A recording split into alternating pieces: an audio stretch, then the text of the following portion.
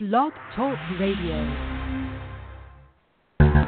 We are the heirs of that first revolution. Will a strong and united America still be a force for freedom and prosperity around the world? America has created the longest peacetime economic expansion in our history. We are the heirs of that first revolution. Good, common sense, and sound judgment of the American people and their essential love of justice.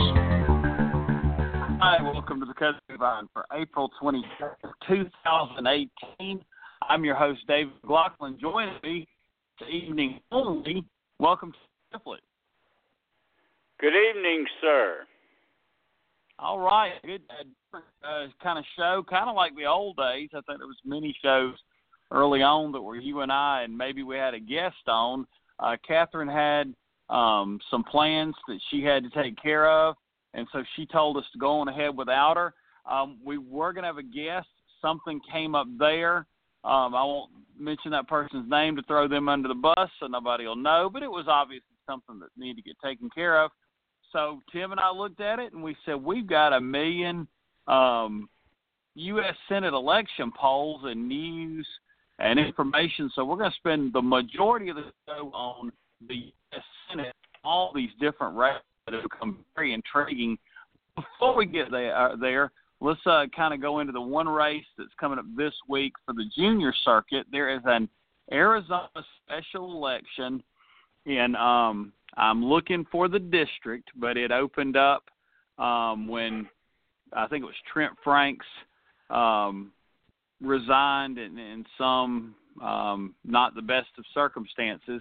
And so that has opened, that race has opened up. It was a 17-point Republican-leaning district, but that 17 points seems to have gone away if you believe the Emerson College poll that came out this week that shows it pretty much a dead heat with the Democrat position, and I'll maul her name if I say it. She's leading by a point. Tim, what do you think of this race? Boy, times have really changed in the last couple of years. Who would have thought that we would even be discussing a special election in the 8th Congressional District of Arizona? This is, for those that don't know, a very deep red district. It should normally not be in play. This is the home of, for those of you not familiar with Arizona, of the famous Sun City Retirement Village. It's also the home base of Sheriff Joe Arpaio in Maricopa County. Trump won here by 21 points. The median age of the voters is 43, which is older than most of the country.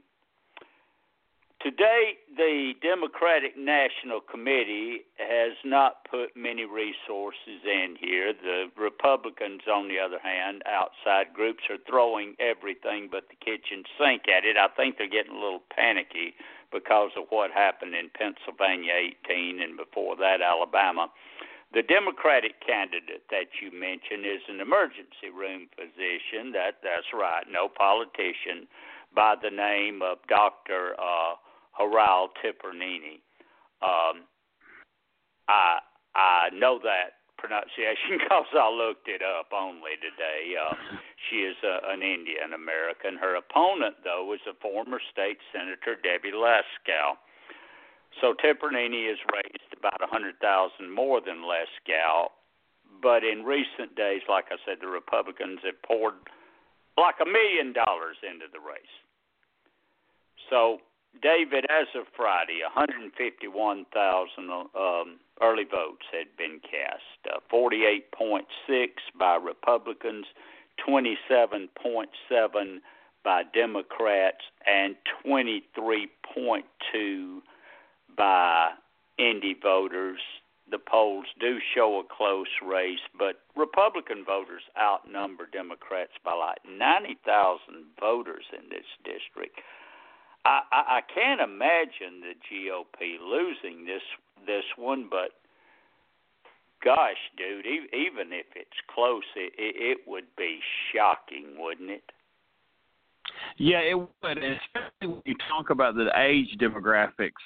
Older voters have been more loyal to the Republicans and Donald Trump thus far, and they also are so good, I mean, to their credit, of showing up to vote in elections. They're the most consistent voters.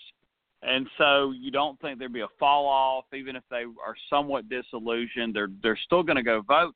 So to actually win a district like this, you're going to have to flip some of those voters. We've had that discussion many, many times, but I think in a race like this, you're going to have some of those silver foxes, some of those AARP members switch from voting for Republicans to voting for Democrats if you're going to win a district like this. I don't know if it's happening. I would love to see the crosstabs on that Emerson College poll. There was also a poll from OH Predictive Insights, and apparently the ABC affiliate there did another poll that showed Lesko winning 53-43. Really still not a good sign for Republicans, only having a 10-point lead in a 21-point Trump district, 17-point district, just generically Democratic to Republican. So it still shows that same trend towards Democrats. But, Tim, have you seen any kind of crosstabs about how voters are voting? Because I think if you could see voters 65 and up, if they had moved Democratic, that might mean something.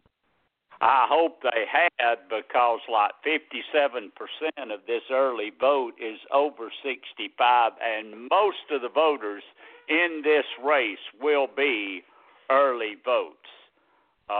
So we're going to have a bunch of them. The Republicans have gone to a massive get-out-the-vote thing. They're calling it an educational effort, basically telling, reminding their voters, you're Republicans and you need to come out and vote for this Republican. But still, if Let's Go wins, I'd say by less than 10 points. That's a very ominous sign. When Democrats are sitting there poised to grab 23 seats to retake the House, it would also be an ominous sign for, the Senate election that's coming up later this year that we'll be getting into in a few minutes. Remember who I said this is the home base of. I'm still having, a hard time thinking the Republicans could somehow lose this particular race. I could see where it would be close, but I just cannot see them losing it. This is not Pennsylvania 18 by any stretch of the imagination. This is something totally different. But what we will be able to see is if this trend continues of Republicans underperforming badly in even districts that they win, and so far they've been doing that now going into last year right here in Georgia and over in South Carolina and other places. So I'm pretty pumped about this. Like I said, angry voters vote, and I'm excited to see what Tuesday will bring here. Yes, I mean, and it's going to be interesting to see. I think the Republicans, if they win by, say, 3 points, 5 points, I mean, something that's pretty anemic, I think they'll try to spin it into a big win because, they really, with their voters and on their media sources, Donald Trump and others have been known to inflate crowd sizes, spin things, take credit for Olympics. I mean, if they actually have a Republican get a 3-0.5 victory, they're going to make you think, or they're going to try to make you think, that this was this big win because it was an even contest going in. Well, they did the same thing last year when they won 4 straight special House races. Look at us, we're winning, even though it was pointed out to them that they were winning by very small margins. Well, that talk ceased when they lost Alabama, which I believe Trump won by 28 points. And then when they lost Pennsylvania 18, which I think he won by 19 points. Like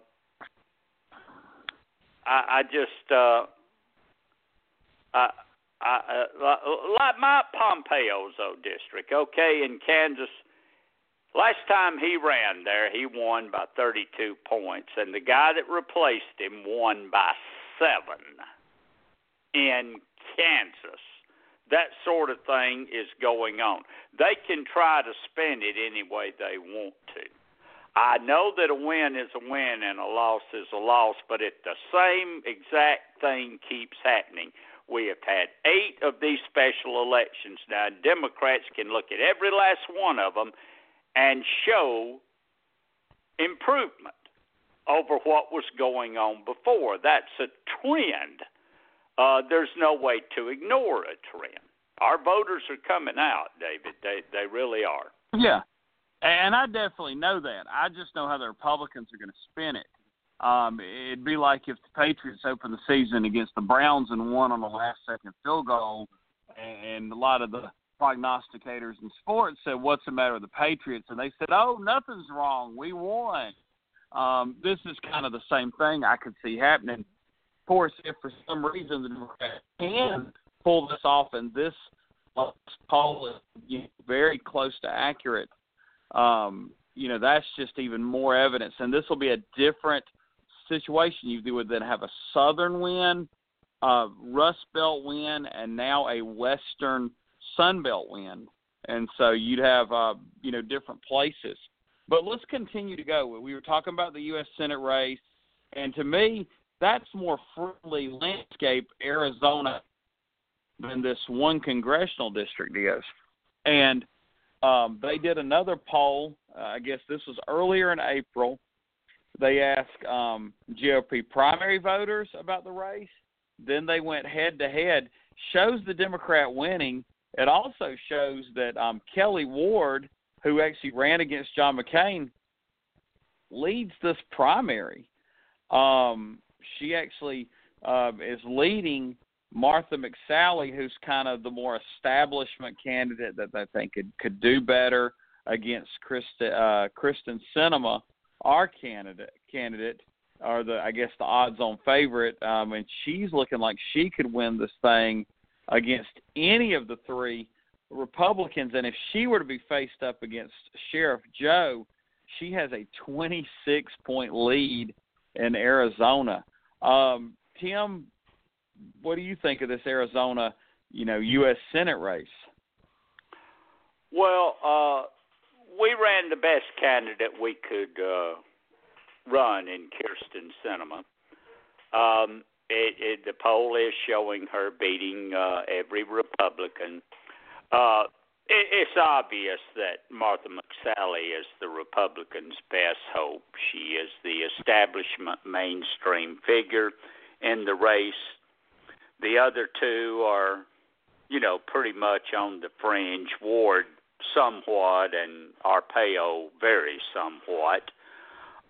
They may be splintering that type of vote, the hardline pro-Trump vote, and putting McSally into a very good situation and really helping their own party without realizing that they're doing it. I'm sure Kelly Ward was not happy to see Sheriff Joe jump in this race. If she had McSally all to herself, the polls were showing that she had a very, very good chance to edge her out.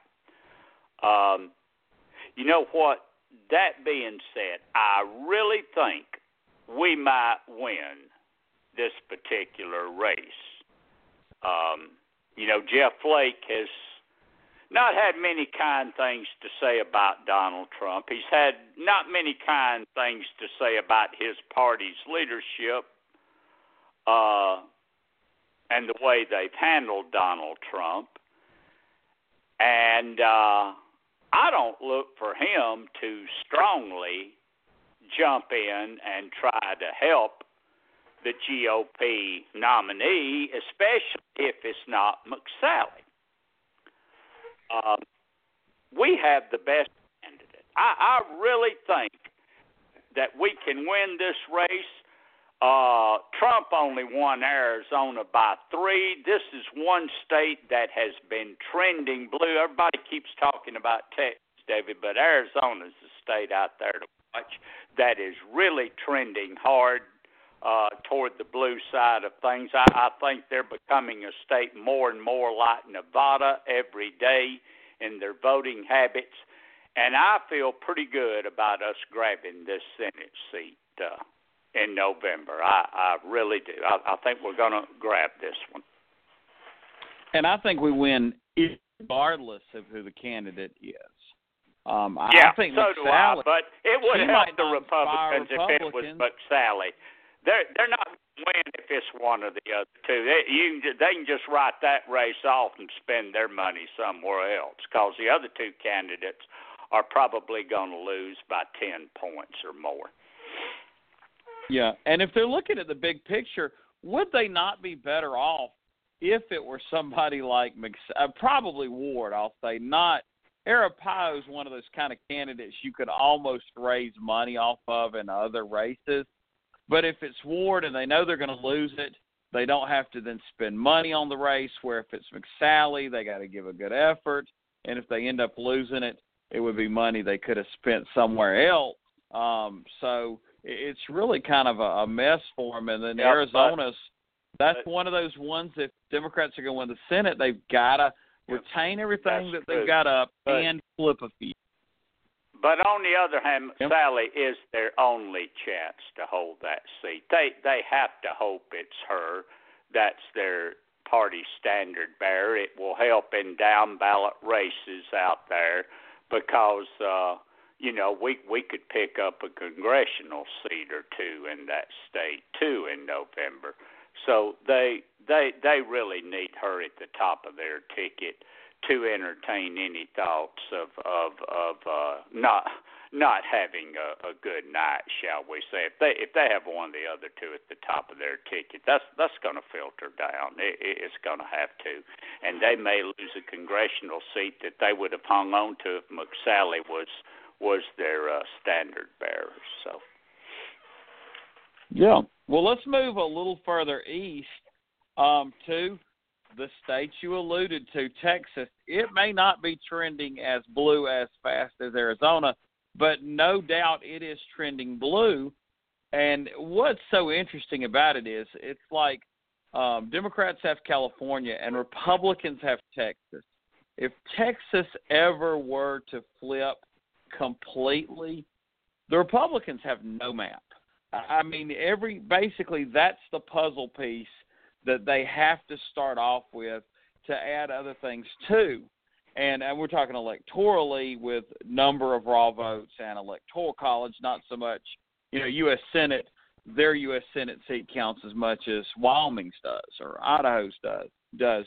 But this is a big race because Democrats have not won a statewide race in Texas since 1994 with Ann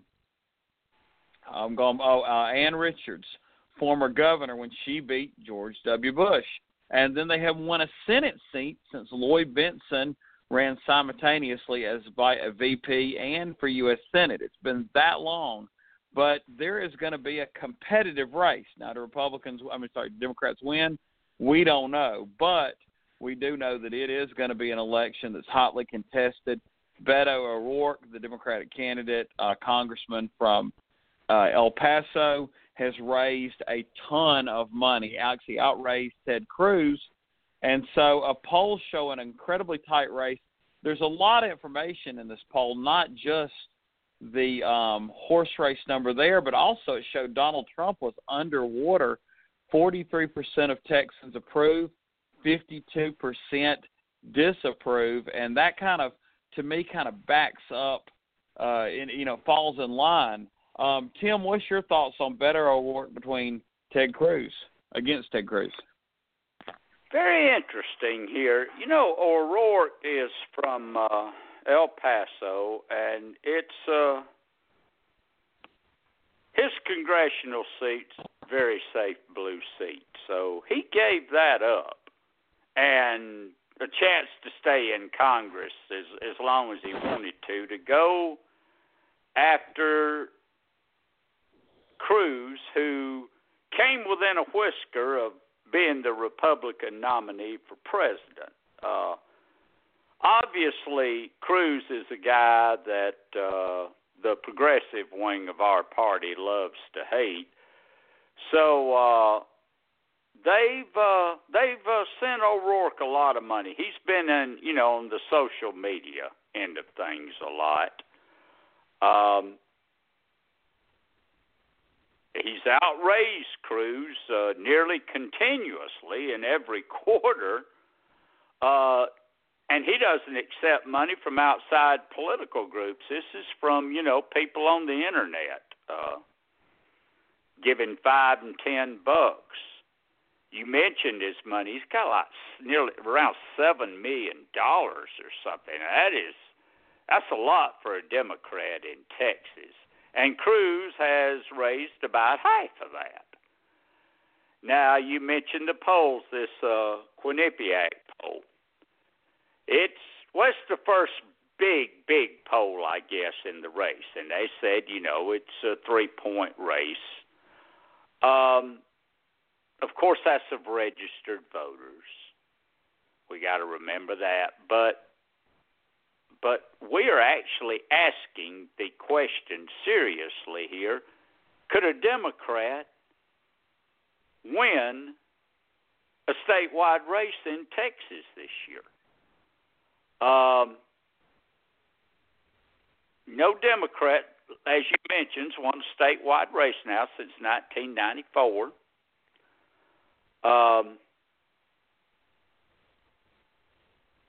But maybe this is finally the time. I think he's going to give him a race. We won in Alabama. That just made all things seem possible, kind of, didn't it, David?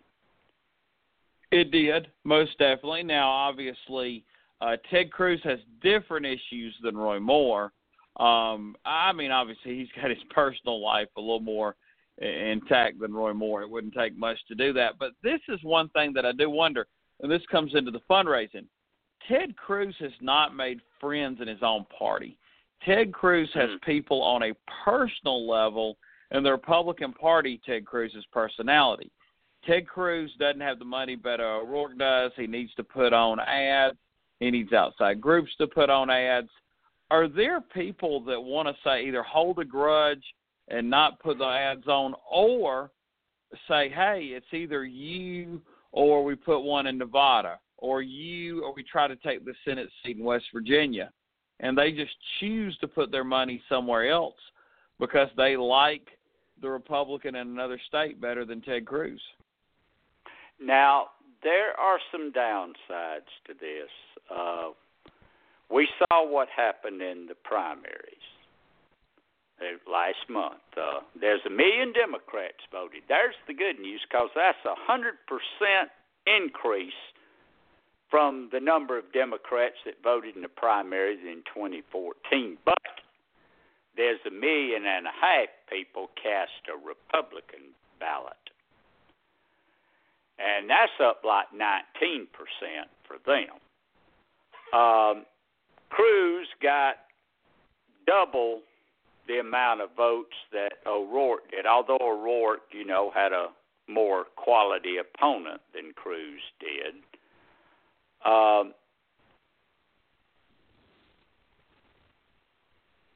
He got like 62% of the vote in the primary. O'Rourke did against two other candidates, and Cruz got like 85% of his. Another thing we got to think about here in this particular race. Trump's approval rating is underwater there, 43.52. Cruz's is 46.44. He's a very polarizing figure. Most people have an opinion of him. Also, most people know him. And there's a downside for O'Rourke. His approval stand at 30-16. Most voters don't even know who he is. this poll is really Cruz versus a generic Democrat, I think.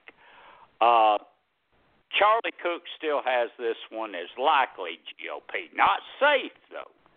That means there's a potential for us to have a race here. I think we need some more polls to look at, and I hope that O'Rourke can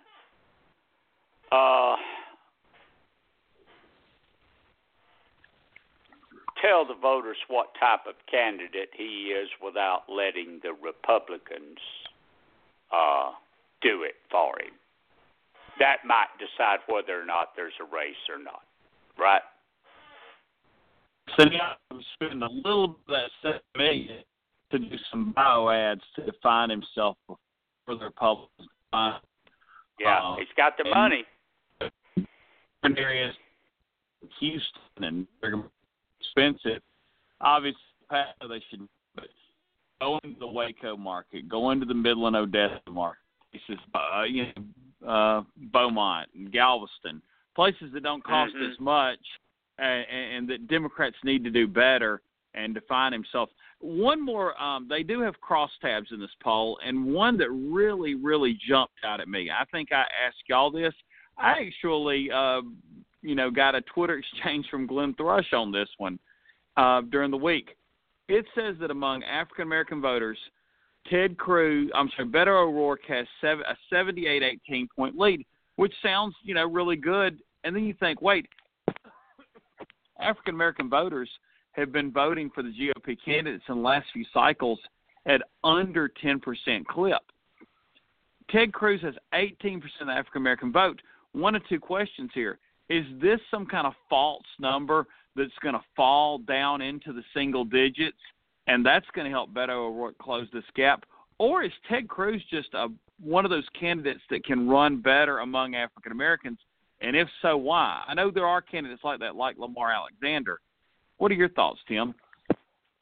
Well, I'm pretty wary of this, but because I'm going back again, and what I'm looking at on the federal level are these special elections we've been having, and as we know, particularly in Alabama, African Americans have been turning out in droves to vote for the Democratic candidate, regardless of where the race was or, what state or whatever. I mean, if there were some African Americans in the Kansas race, and there were a few, they voted in massive numbers for the Democrat in the race. They did that in South Carolina. They're probably the main reason that Jones won in Alabama. If they're going to vote for a guy like Ted Cruz, that'll be the first such election lately where they've done. So I don't believe that. And if that were true, wouldn't Cruz have more than a 47-44 lead? Well, I mean, where is O'Rourke picking up the votes if he's losing 18% of the most loyal base of voters the Democrats have? Where is O'Rourke picking that vote back up to make this such a close race? He's running better among women. He actually leads among female voters, whereas, obviously Democrats do better, but they don't win women overall in Texas. So that's one thing he's doing well. I'm sure if you looked at the whole thing, it would matter. And who knows, maybe in a poll like this, normally a Republican in a poll would get 30% of the African-American vote, 25. I don't know. That number sounded interesting to me. And then also there's the Latino vote. Ted Cruz is getting 33% of the Latino vote. I don't think Donald Trump gets that, although, I guess they trust Ted Cruz more than Donald Trump, and that's probably not hard to do. Ted Cruz is Latino. There's that. Yes, that would probably. And O'Rourke is not, so. Well, I'm just saying with Donald Trump, I'm comparing there because obviously Donald Trump is, is about as Yeah, and you know what, David, you make an interesting point, because if Cruz is successfully tied to Donald Trump, which would be a reach because, frankly, those two hate each other, but if he is tied to Donald Trump and Trump's policies, and Trump is the overriding issue, those groups we just talked about are not going to vote for Cruz, are they? No, and that could be more downside, for him. Mm-hmm. Yeah. Well, let's continue to kind of move through. There has been some polling in the state of Mississippi. There was an internal poll done by Brad Chisholm's group. There was one in Y'all Politics. I think Mason Dixon's done a poll. Obviously, that's kind of the guerrilla primary where everybody's going to vote in one primary, but it's pretty interesting. It shows Mike Espy, the Democratic candidate, winning, but then who's going to be the Republican candidate? And Cindy Hyde-Smith sounds like she may pull it out over Chris McDaniel, but he's more of the Tea Party type candidate, and those candidates seem to always do well. And how would it, flesh out in a runoff from there, or really, I guess that's the general, between the top two, which would be more traditional, a Democrat and a Republican. All these different polls, hard to kind of put them against each other, but and it's actually, I guess they did a four-way poll, throwing a fourth candidate in there, not real sure about his background. What do you think about this race? Well, first of all, I've got to go on record as saying I think the Democrats win this one if we have a massive wave where landslides don't stop at state lines. I think this one is also likely GOP, going to be closer than normal. You mentioned Hyde-Smith. Well, she was the appointed senator, and she comes in this, you mentioned the four-way poll. It's Triumph Campaigns, whoever they are. They got her at 34, Espy at 33. Now, McDaniel, who we've talked about on here before, he was once a golden boy in the Republican Party, but he ran afoul of the governor out there.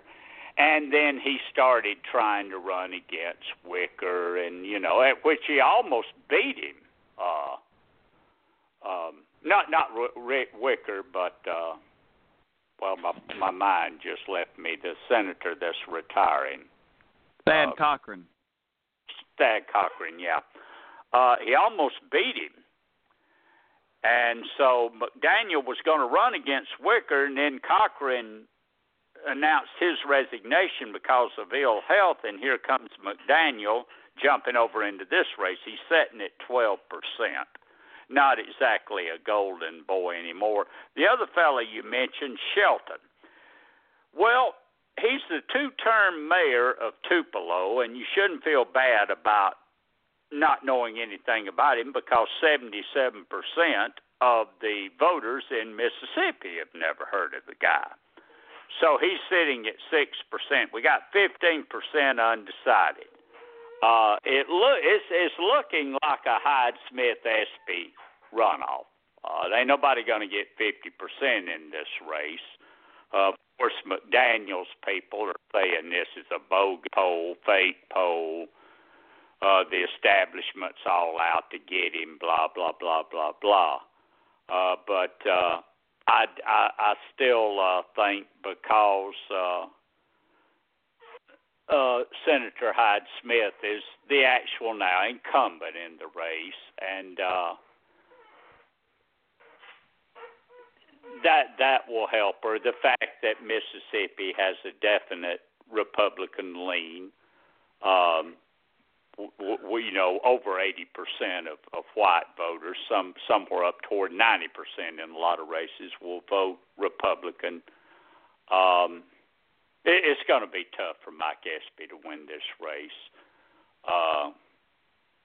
But it's, here again, who thought we'd be talking about a Senate race in Mississippi this year? Did you? No, definitely not. I do think the runoff nature's complex, but Espy's going to make it to the general. That means he needs to kind of a low-key campaign, raise what he can raise, and then hope that he can kind of catch fire and get some infusion of cash towards the end. I think if he tried to compete with, Beto O'Rourke and some others, maybe Kristen Sinema, some of these races with the online dollars, he might not get them. But if it looks like some of those become done deals, then he could get on the next wave and take advantage of that. He just has to get to the general election ballot. It's hard to see that he wouldn't in any year, much less this year, be one of the top two, because they're going to split the vote. I guess 3 ways, even though it could be 2. Are. Yeah. Well, let's continue to move across the country, and let's go to this Missouri poll that just got released tonight, or today, I should say. By the way, we didn't plan to talk about this, but the embattled governor up there, Eric Grittens, I've read about this. I hadn't heard much more other than what I've read places like Political Wire. It's amazing. His approval rating is still 37%, and he has a majority of Republicans approving of him, even though they're talking about removing him from office. And that kind of shows that sometimes if you have the party label beside your name, you can get away with anything in your party because they're just going to approve you because you're their party. In this case, it's the Republican, and I think a lot of cases that's the case of the Republican. Donald Trump, when he said he could shoot somebody in Times Square, it sounds like a lot of Republican office holders could do things like that and hold on because they are of that party. Well, Missouri is a state, that Trump did very well in, and Republicans have done very well in. Now, Governor Grittens, you mentioned he's got a 37% approval rating. It's like a 40-point drop from where it was. He was being talked about in national circles as the rising star, the next golden boy, former SEAL. He had the bio, he had the story, he had everything. And now this terrible sex scandal has come out. I doubt he survives in office. I think he'll probably wind up being removed. And I think this scandal, we have to watch and see how it affects this Senate race. I was looking at not just today's polls, but compilation polling, of this race. And like on 207 to win, or 270 to win, rather, which is a website I like to visit, they did a compilation of 5 different national polls, and it's got McCaskill at 46.4 and Hawley at 44.2. Real Clear Politics, another one that all political people like to look at. They did do compilation polling too. They've got McCaskill at 45 and Hawley at 42.7.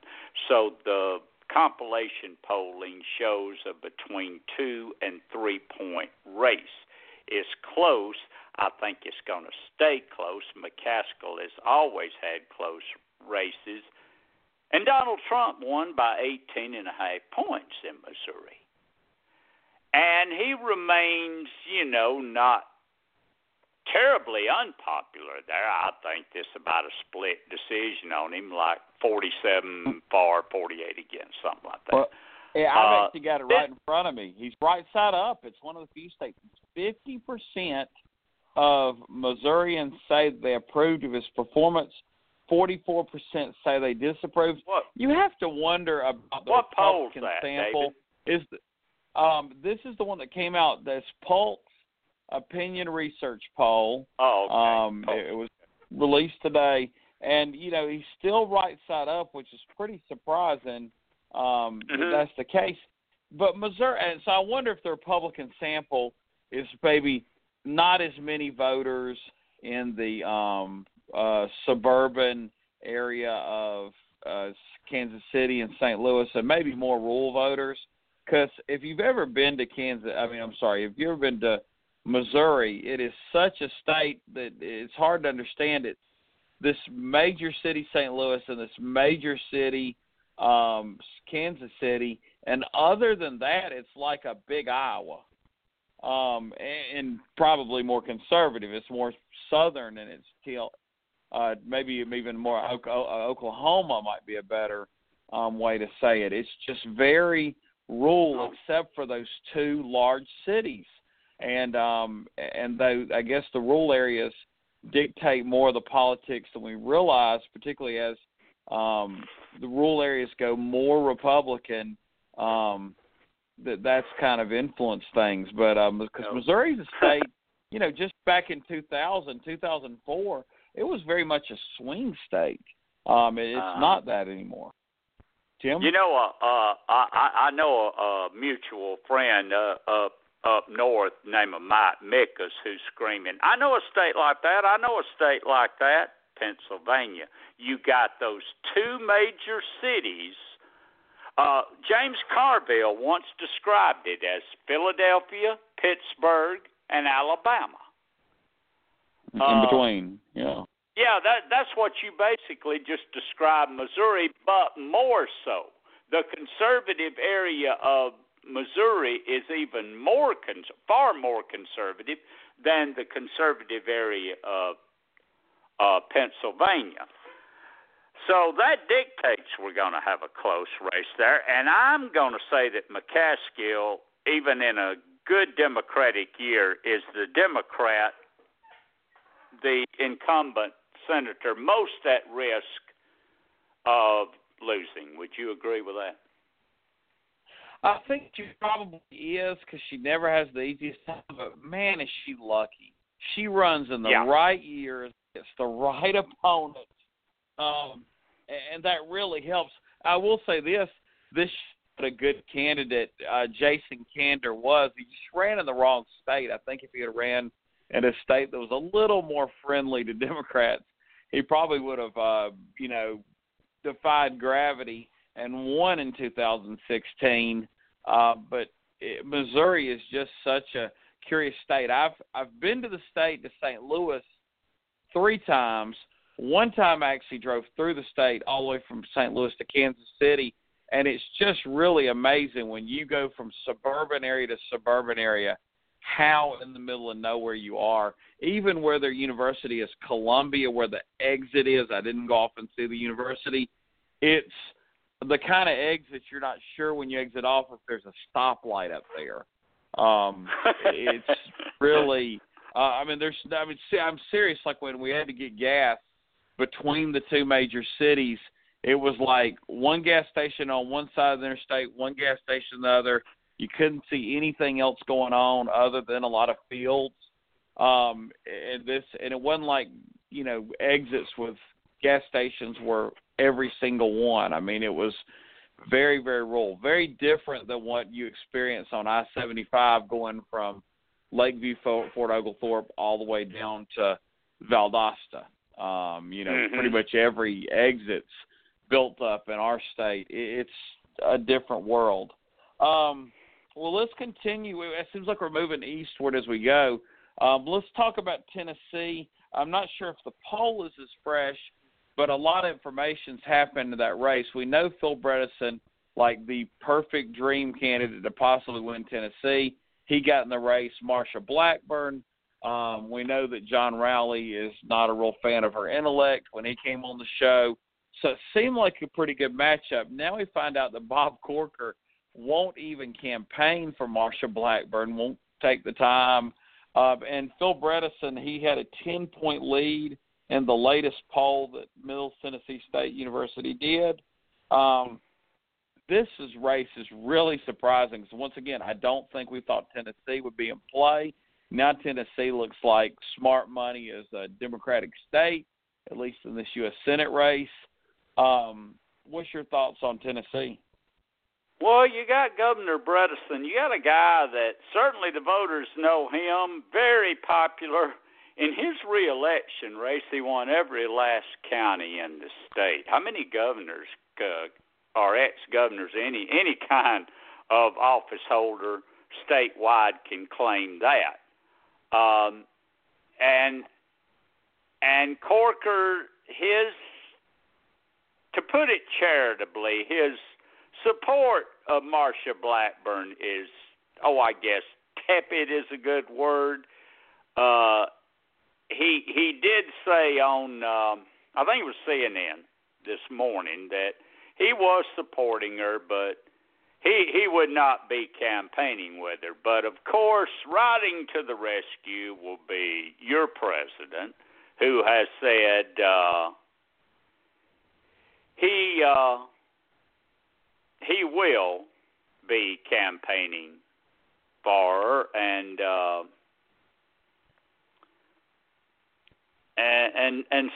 but still, the last poll we saw was 10-point race, and again, we're talking about Tennessee. A couple of years ago, who would have thought that? We got a tight race in a state that leans heavily Republican, or has recently. Trump won Tennessee by 26 points. The guy that's vacating the seat's very powerful. He's chairman of the Foreign Relations Committee. Of course, now he does not like Bob or like Donald Trump. But I'm beginning to believe we're going to win that one too. I think we've got the superior candidate running in the right year. So Corker just said that Bredesen's his friend, and he's not going to campaign against him, and he let it go with that. But that cannot help her, can it? No, it can't help a lot. And this one's been so amazing how fast it's trended. But it shows when you get the right candidate, the candidate that can actually cross over and get voters in the other party, you can put these things away quickly. And that's not a bad thing to have every races where you just have somebody that the voters like and you can win. It's not a complicated political strategy. Well, let's move up north. You'll have another Tennessee point? No, actually, I was wondering if before we go off tonight, if we could move out west, because something really important happened out there yesterday. Well, let's do this. Let's go north to Indiana, and then thank you for keeping me straight, because we actually mentioned about Utah. So we've got 13 minutes, Tim. So we'll get both of them in. Gravis Marketing did a poll of Indiana, and Joe Donnelly, that's one of the Republicans' targets. It showed that Senator Donnelly has a lead over Congressman Todd Rokita. I'm not sure which one. I hadn't heard it pronounced. And then he's got a 10-point lead over. Let me see where it would. Luke Messer, a different Republican congressman. Now, he actually is at 50 over Todd Rokita, but he's under 50, still doing pretty well against Luke Messer. Either way, he seems like he's in a pretty good position. I mean, he's going to definitely have to work, much like Claire McCaskill. But do you think Indiana's looking safer? I think it's looking safer. There's another odd thing, too. You mentioned that poll, Gravis Marketing. And you mentioned two U.S. representatives, two mainstream candidates in Rokita and Messer. But Mike Brown, who's a former state representative, is leading those two guys in the polls. And it clearly shows that Donnelly would, just mop the floor up with this guy, and I was wondering what is driving that. Why is he a big Trump supporter or something like that? I know that Messer, for instance, had a history. He had a drunk driving arrest or something like that. Of course, that happened many years ago, but still, those things have a way of showing back up, and that could be hurting him. I don't know. I don't know why the Republicans up there would be doing that. But right now, I'm feeling pretty good about that race. I know that the senator is pretty popular in that state. He's one of the most popular statewide officials up there in a very red state, regardless of the fact that Barack Obama slipped in and won the state in his first race. But right now, it's looking like that race is in our pocket. And that will be a good thing because, again, we talk about diverting money to other states. There is a place where we can divert some money to some places that are going to need it probably worse. And as you saw in the poll, his popularity, Donnelly's popularity, is not got anything to do with the congressional races where it looks like the voters are splitting their vote. They're going to vote for him, but they're going to vote for their Republican congressman. Did you notice that? Yeah, and so those seats are not necessarily going to be no up for play, because it'd be nice if they're vacated and you could pick them up. But in this case, the U.S. Senate seats are more important. Now, let's get to Utah. You're absolutely right. I saw it. I forgot about it.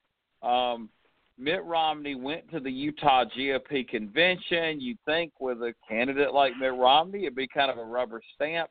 Yet, not only did he not get out of the convention like, he doesn't have to have a primary because their system is if you win the convention soundly enough, you can avoid a primary. Not only did he not, pass that threshold, he actually got less votes at the convention by, I guess it's in 1/10 of a percentage point to be fair. I guess if you did your math, it'd be a full percentage point.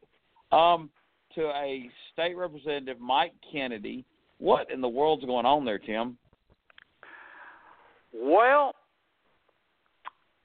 Kennedy sold himself, or has been selling himself to the voters and to these delegates as an authentic Utahn, and saying that Mitt Romney is an interloper who just came in from somewhere else to build his, political chops and run for the Senate.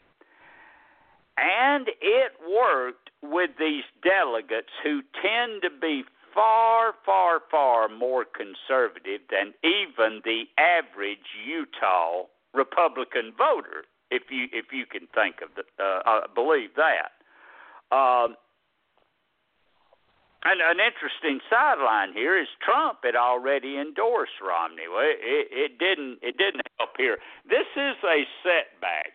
Romney entered this race with a lot of fanfare back when in February, and it was just assumed, well, this is his to lose. Well, it obviously is not. Even though I still think he's going to win it, he now is going to have to campaign in a primary that he didn't figure on campaigning in order to get his party's nomination before he goes on in November. So the bad thing there is it's an extra race and anything can happen. And I imagine since Mike Kennedy's been doing so well with this, he's going to continue hitting him with it, and it might just take with enough voters. I don't know. Yeah, one, Utah is a very Republican that we've been taught, doesn't like Donald Trump. Evan McMullin tried to use that as his place to really get his campaign started. That didn't go that far. But maybe Donald Trump's endorsement actually hurt Mitt Romney, which you'd think in a Republican primary, since we've read so much that the Republican Party is Donald Trump's party now, that wouldn't happen. But then another thing I will say, and this is a dynamic, I guess when people hear Mormon, you could be born and raised in Florida, and if you're Mormon, I guess some people in their mind, rightfully or wrongfully, think, oh, well, they're like a native person from Utah. Well, to the Utah voter, both Mormon and non-Mormon, because not everybody in Utah is Mormon, I wonder how they look at it. Like if someone served as Massachusetts governor, someone was born in Michigan, I may be defining someone right here. I think they actually lived in Arizona for a while. They do all these things, but they're Mormon. They move back to Utah or move to Utah, maybe not even back, but move to Utah. I do know that Mitt Romney did help with the Olympics in Salt Lake a few years ago. To the non-Mormon voter in Utah, do they kind of find that offensive that just because they share the religion of the majority of the people, they don't share their native roots? Is that a turnoff? I mean, Tim, you may be completely, just like I am, unqualified to answer that, but is that a food for thought? Well, it should be. I mean, we're talking about a guy from Michigan. That's where his father, was the chairman of American Motors, and that's where his father was the governor, and that was his political base. And then he himself was the governor of Massachusetts, which is an anathema in itself to a lot of Republicans, not only in Utah, but everywhere. He is far more moderate, I would say, than the average Mormon and Utahn. And so this Kennedy guy has a good point, actually. I mean, whether or not it'll take fully is one thing, but he does have a legitimate point. It is a legitimate issue. Mitt Romney's roots are not there. And he can make the point that it looks like Romney just came there to run for the Senate, and that's all, and has nothing else to do with the state. Of course, Romney can come back with what you said about the Salt Lake Olympics, and I'm a Mormon just like you, and this and that and the other. And he could also say, I'm the guy with the power base that can go to Washington. I can replace a powerful man like Orrin Hatch and still get good things done for Utah, whereas my opponent will be one of 100. He could do that much. You mentioned Trump. Even though Trump won the state, he only got 45% of the vote there. Yeah, You're right. Well, I'd say this. It may not help Romney too much getting his endorsement right now. And even more so, if I were Mike Kennedy, I'd say, well, look, this is the guy that, went to eat the frog legs like a chump, didn't get the job to Rex Tillerson, who Donald Trump went and fired a few weeks ago. So it's just, now, of course, Donald Trump treats people like disposable tissues, and that's on Donald Trump more than it is Mitt Romney or any other Republican. But if you allow yourself to get treated that way, I guess it comes a little on you. So, once again, Donald Trump has cast a pall on almost every race we discussed, but we didn't discuss him as a topic tonight, which is probably a good thing. Catherine's going to really find out she missed out there. But until next week, Tim, it's been the Kudzu Vine, and I think we covered the Senate pretty well. Oh, yeah. Good night, sir. Good night, everybody. We are the heirs of that first revolution. Will a strong and united America still be a force for freedom and prosperity around the world? America has created the longest peacetime economic expansion in our history. We are the heirs of that first revolution. Good, common sense, and